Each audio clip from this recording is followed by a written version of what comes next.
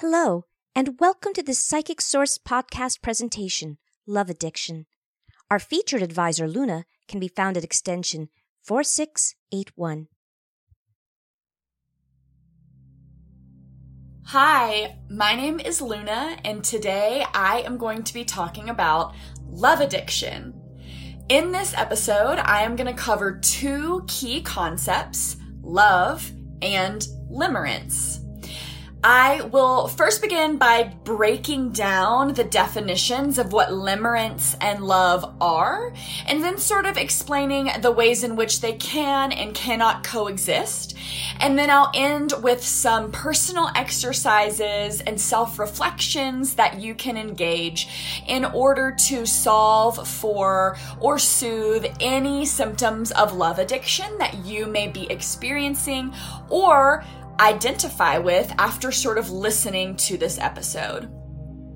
So I imagine that the majority of you have never heard of limerence before.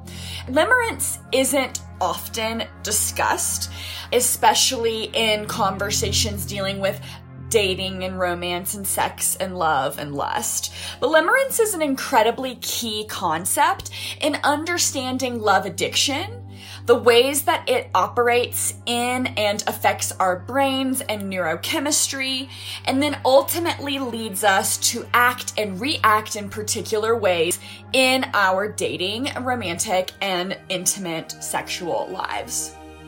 So in 1979, Dorothy Tennov published a book called Love and Limerence, The Experience of Being in Love. And I'm going to sort of cite this book throughout in order to better explain these two concepts. So first, let's sort of break down what limerence is. Because when we think about love addiction, we may imagine and feel those sensations and desires that are really euphoric and elevated and heightened, similar to the way that a substance or drug can make us feel. And so what we need to do is sort of better understand the way that limerence, or the feeling or state of being in love, can influence us. So first, let's define limerence. Limerence is a state of mind. It is primarily a mental activity, and it is first and foremost a condition of cognitive obsession. So think about whenever you have felt really madly, deeply in love. Okay, that's limerence, the mental space that you find yourself in when you are all consumed with the object of your desire, with the object of your affection. You can't stop thinking about them. You wonder what they're doing constantly. You don't feel at ease until you've heard from them. You feel a bit uncertain about if they reciprocate your feelings or not. So think back to and reflect on when you have been in that space. Perhaps you're in that state now. That mental state of mind is limerence. And it can cause us to obsess over the limerent object or the object of our affection or desire. Now, limerence is initiated when there's a hint that the person we desire might reciprocate our feelings. And limerence is sustained by a combination of both hope and uncertainty. So we hope that we will be with this person. We hope that they will desire us back, but we're uncertain as to whether or not they feel this way because they don't always return our feelings and desires the way that we show them. And because they have never verbally expressed that they share the feelings as well. Although there are some small actions and messages that would indicate that it is possible. So it is that hope, that possibility that keeps us hanging on. Now, what's happening in the brain when we experience a state of limerence, this obsessive, love, addictive state, is that there is an increase in the neurotransmitter dopamine, and then there is a decrease in the neurotransmitter serotonin. What's interesting about this is that the neurotransmitter dopamine is what makes us feel euphoric. It is what makes us feel high, alive, capable, possible. And then serotonin, the neurochemical that is decreased, is the neurochemical that actually makes us feel satiated.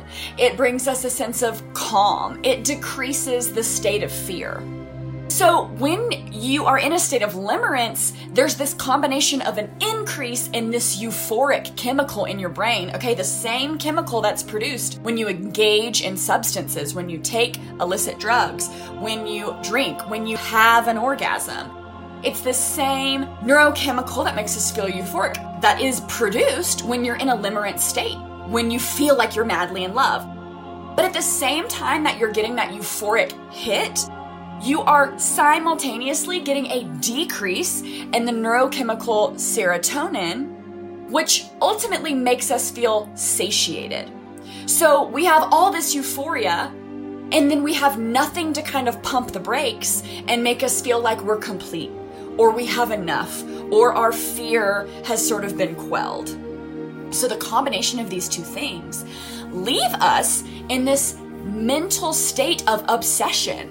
We want to get our euphoric hit of dopamine from the person that we desire, but we're not getting the hit of serotonin that allows us to feel calm and satiated. So when our brain is in this state, this neurochemical state, we can feel an increase in obsession to interact with the person that we desire, to hear from them, to have our feelings and desires reciprocated. We may have involuntary daydreams, so we think of them all the time.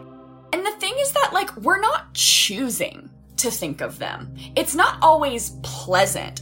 And in fact, it can feel very persistent, and it can feel really intrusive, like it's taking over your mind, and it takes over your day. Remember, limerence is primarily a mental activity. And so when you're in this state of limerence, it's uncomfortable at times because of how obsessive that mental state is for you.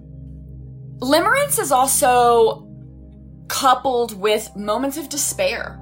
So we get this high euphoric feeling when we hear from the object of our desire, and then we get these really intense moments of despair when we're not engaged with them, when we haven't heard from them, when they don't reciprocate our feelings. And that despair is that decrease in serotonin, right? And that lack of dopamine, that lack of euphoria that we just want. And so it keeps us in this neurochemical cycle of addiction that mirrors the cycle of what our brains do when we're addicted to a drug. Now, limerence can be sustained for anywhere from 3 weeks to 3 years. And there are even some documented cases that limerence can last up to 6 years. And so this condition of limerence can be sort of short-lived or long-lived. Now, the only way that you get limerence to cease is either you develop feelings for another person and then the limerence transfers to a different person and it ceases with that, or you get reciprocity. So the person decreases the uncertainty by sharing feelings with you. And often this is what the person who's experiencing limerence desires most, is an act that proves that the other person reciprocates what they are feeling. Now, this isn't merely just like a sexual desire. It is about the emotional aspect. You dearly and deeply want the person to love you and to fall in love with you. Limerence is characterized by high highs and low lows. So again, it's that cycle of euphoria and despair. It's the same reason why people who have substance addiction, when they're in a state of despair, a decrease in dopamine and a decrease in serotonin, they don't feel satiated, they want to interact with the drug again because they want to get that hit and that euphoria. It's the same thing whenever you experience limerence or love addiction. Now, the difference between limerence and love is that love is an act and an action. Love is a choice.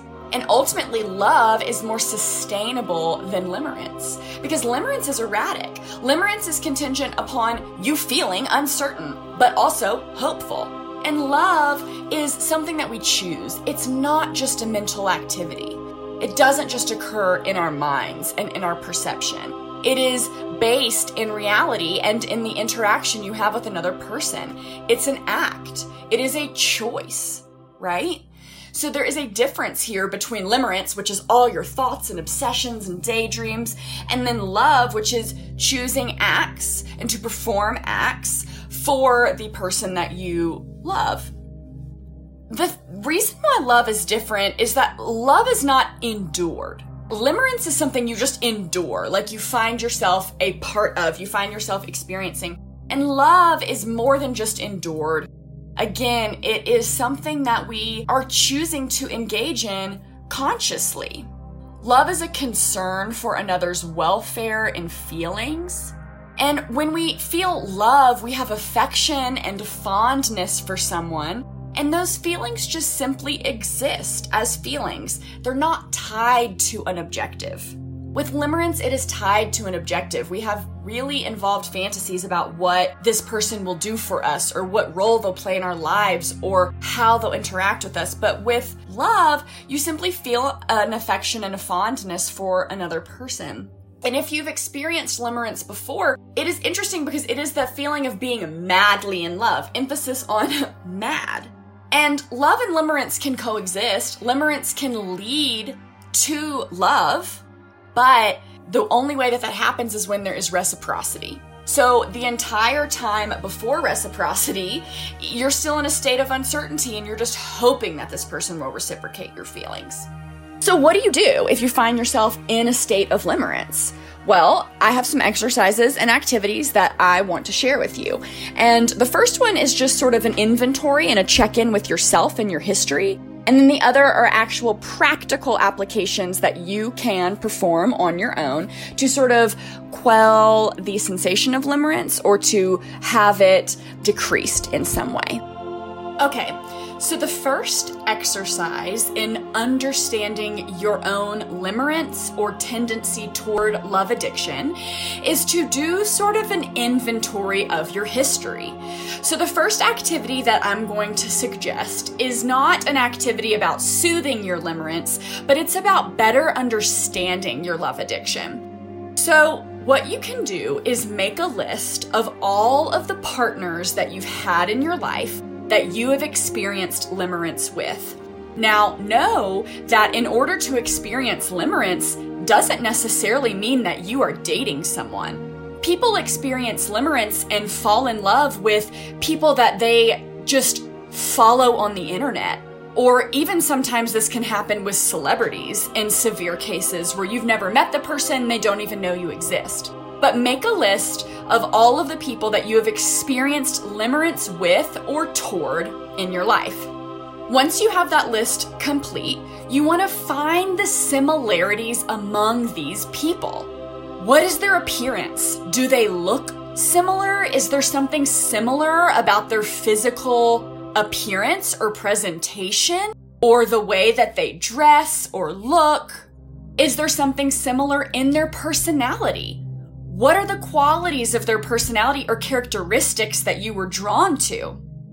The next thing to do is confirm that uncertainty was present. So as you're thinking about these people and reflecting, figure out what felt uncertain about that connection.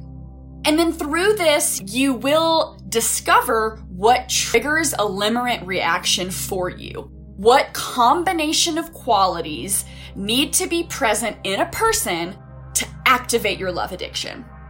And so knowing this information first and foremost can alert you to when your love addiction may be kicked up again. It will give you insight on what to look out for so that when you encounter a person that has the right combination of these qualities, you can tell yourself in advance, okay, this is the recipe to kick up my love addiction tendencies.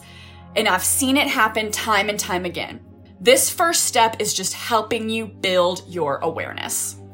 The next suggestions that I have are practical rituals and practices that you can engage to soothe the limerence that you are experiencing. Now remember, limerence is an obsessive and overwhelming experience. It's just like an addiction. It's that same brain chemistry properties that give you cravings and that give you despair.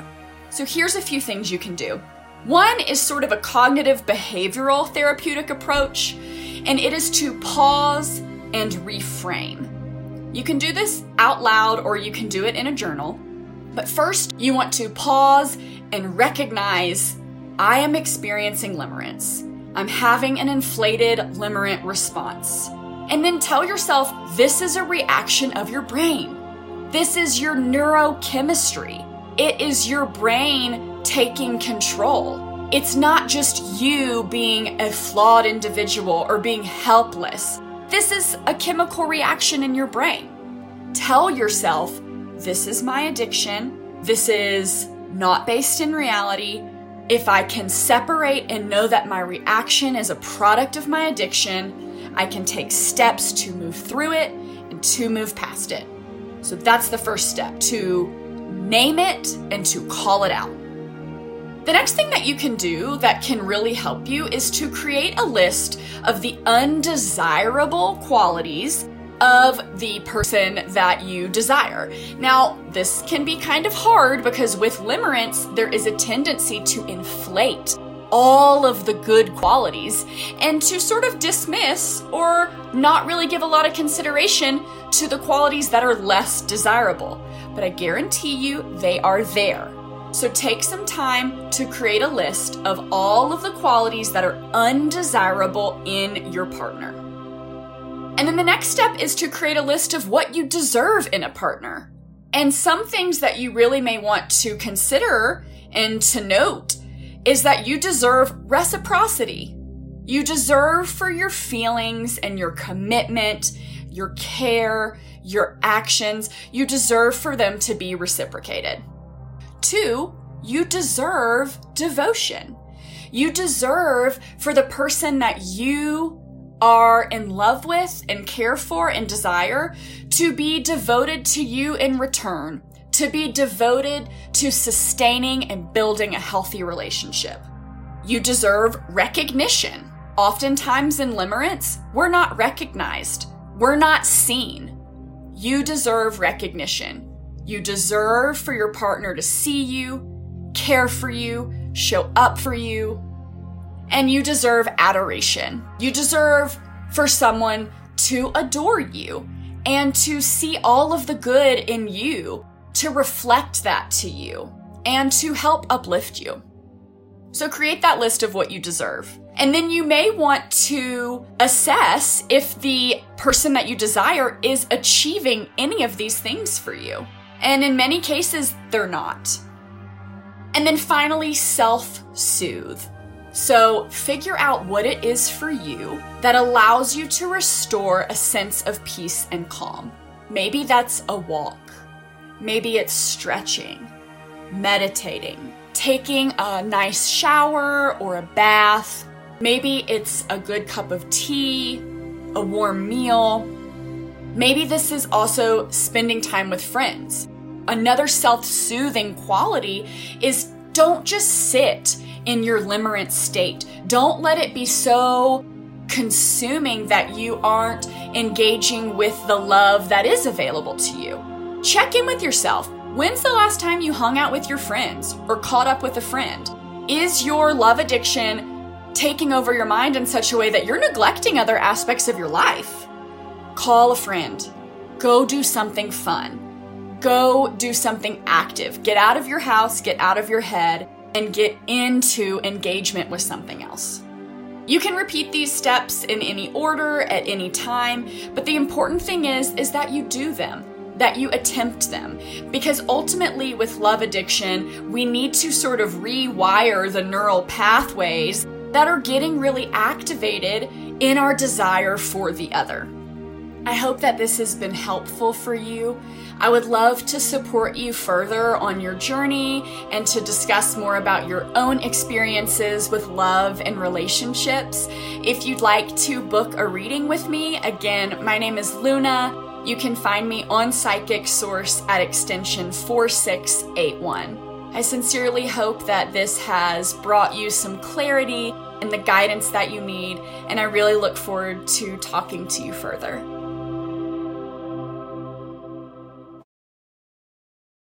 We We hope you enjoyed this Psychic Source podcast presentation. To learn more about love addiction, please contact Luna or any of our other gifted advisors at www.psychicsource.com.